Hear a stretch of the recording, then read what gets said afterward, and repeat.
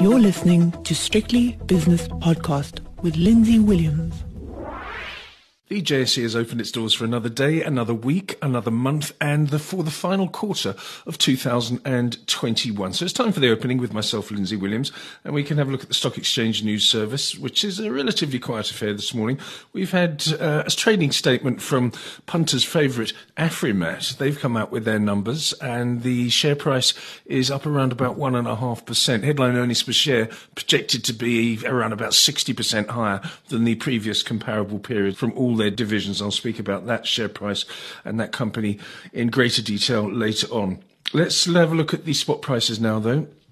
The dollar rand is 14.95. The British pound against the rand is 20.25. The euro rand is 17.35. The euro dollar is 116.05. That's a slightly weaker US dollar, stronger euro. And the British pound, after a bad week last week, going to a year low, is currently 135.5 against the mighty dollar.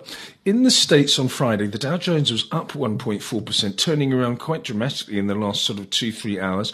The S&P was up 1.1% and the Nasdaq up 0.8%. So value stocks coming to the fore on Friday. Tokyo this morning down 1.1%, Shanghai up 0.9%, Hang Seng though down 2.6%, that's the worst performer. And the all-share in Sydney is a 1.2% gainer. On the commodities markets, the gold price is down $3 to $17.54. The platinum price is down $16 to $9.55 an ounce. And palladium is $18.84 per ounce, which is $13 weaker. The oil price, it's down at the moment, but it's had a good Friday. It was close to $80 a barrel on Friday. It's currently down 0.6% to $75.41, that's the West Texas, and Brent crude oil is currently $78.86 a barrel, which is down around about 0.5%. Having a look at the US 10-year Treasury yield, it was in the mid-150s last week, currently 1.47%. The South African 10-year bond yield is 9.22%, which is barely changed from Friday. And the CRB commodity index, very close to 245, which is a multi-year high, 243 and a third to be precise. In fact, if I refresh my screen, I can see that was Friday's closing price.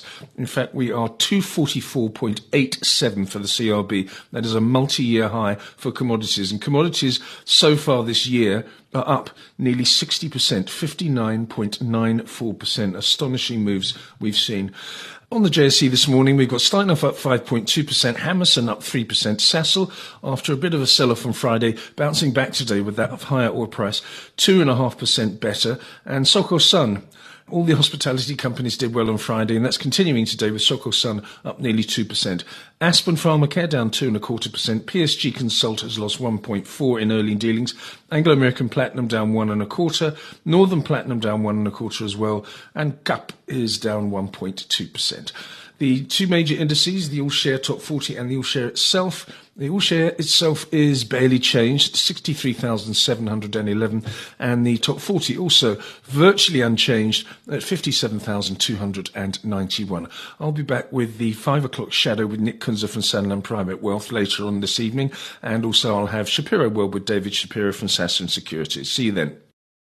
The views and opinions expressed in these podcasts are those of Lindsay Williams and various contributors and do not reflect the policy, position, or opinion of any other agency, organisation, employer, or company associated with strictlybusinesspodcast.com. Assumptions made on the analyses are not reflective of the position of any other entity other than the speaker or the author. And since we are critically thinking human beings, these views are always subject to change, revision, and rethinking at any time. Please do not hold us to them in perpetuity.